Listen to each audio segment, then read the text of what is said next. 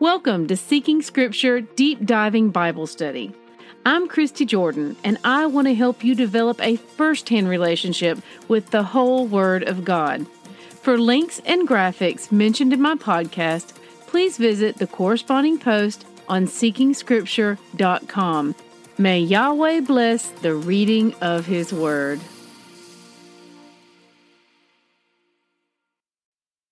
Good morning, siblings. Today, we finished the Bible.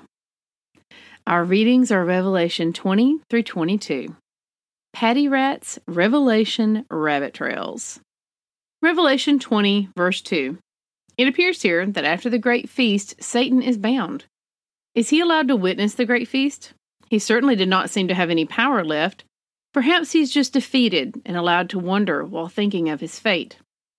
This reminds me of the Garden of Gethsemane, when Yeshua is also left to consider his fate. I may be completely off here, but I see a parallel and a reckoning. Matthew 26:3 shows where they were plotting to seize and kill Yeshua, but they didn't want to do it during the feast.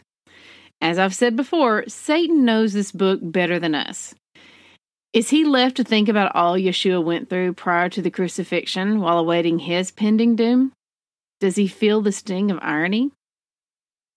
Revelation 28, these are direct references to Ezekiel 38:2 and Isaiah 11:12. Revelation 21:1. We start right off in this chapter with Isaiah's vision from 65:17. Revelation 21:3. See, the tabernacle of Elohim is with men. The Greek word here is skene, which means tent or tabernacle.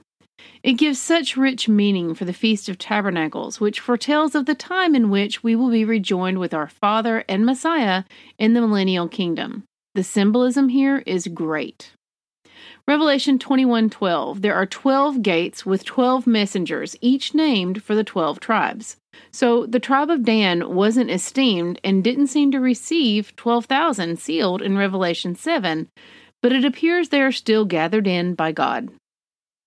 Revelation 21:12 through 13. This is describing the position of the gates, just like Numbers. Chapter 2 describes the position of the tribes in the camp.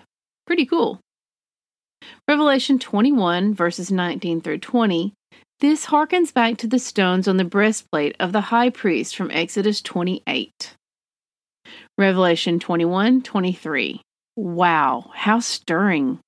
Just as in Genesis chapter 3, God gave his illumination and light. This was before the moon and the stars were created. This was a different light.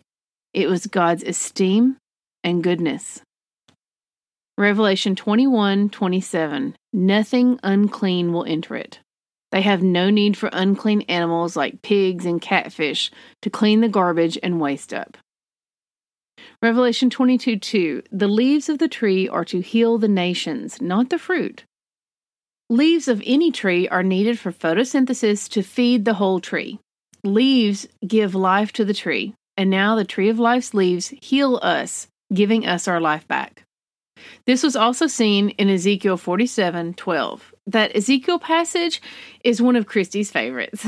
I know this because she never shuts up about her favorite verses. Ezekiel 47:12 reads, And on the banks, on both sides of the river, there will grow all kinds of trees for food. Their leaves will not wither, nor their fruit fail. But they will bear fresh fruit every month, because the water for them flows from the sanctuary. Their fruit will be for food, and their leaves for healing. I can't help it, I like a lot of verses. Moving on, Revelation 22:3 reads, No longer will there be anything accursed, but the throne of God and the Lamb will be in it, and his servants will worship him. They will see his face, and his name will be on their foreheads. Well, if that doesn't give you goosebumps, nothing will. No one but Moses has seen the face of God. He has to wear a face cover because it was illuminated and he didn't want to alarm anyone. I wonder if we will be illuminated like this.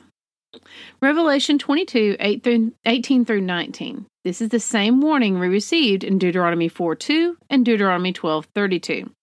These commandments and this prophecy seem like a pretty big deal. Proverbs 30 verses 5 through 6 says every word of God is true. This means the whole Bible. Galatians 1 verses 6 through 9 reinforces the fact that we are to read this Bible and know it well so we are not led astray. Then Revelation warns us to read and know our Bible so we are not led astray. Don't fall prey to others' teachings because even the most well-intentioned teacher could unknowingly be leading you away. Prepare for battle by testing everything. Be blessed, Patty. And now a word from me, Christy. And with these passages, we complete the book of life. What a precious gift He has given us in this book and in each other. Thank you, precious brothers and sisters, for letting me study this book with you. And now that you've read it, I want to issue you 2 challenges. First, encourage someone else to read it. Encourage. Post on your Facebook that you just completed it. Inspiration encourages. Tell your friends. Share your accomplishment. Don't stop encouraging until your efforts have managed to get at least one person to read the Bible from start to finish. Secondly, and of great importance, is this. As you read the last page and close the Bible today, flip it over, open it up at the beginning, and begin again.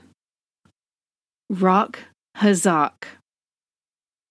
And now I'm recording this ending for the 4th time, and I'm going to try not to be emotional. Test everything. Hold tight to what is good. 1 Thessalonians 5:21. We are saved by grace alone. Obedience is not the root of our salvation, but it is the fruit. May Yahweh bless the reading of His word. You did it. You did it.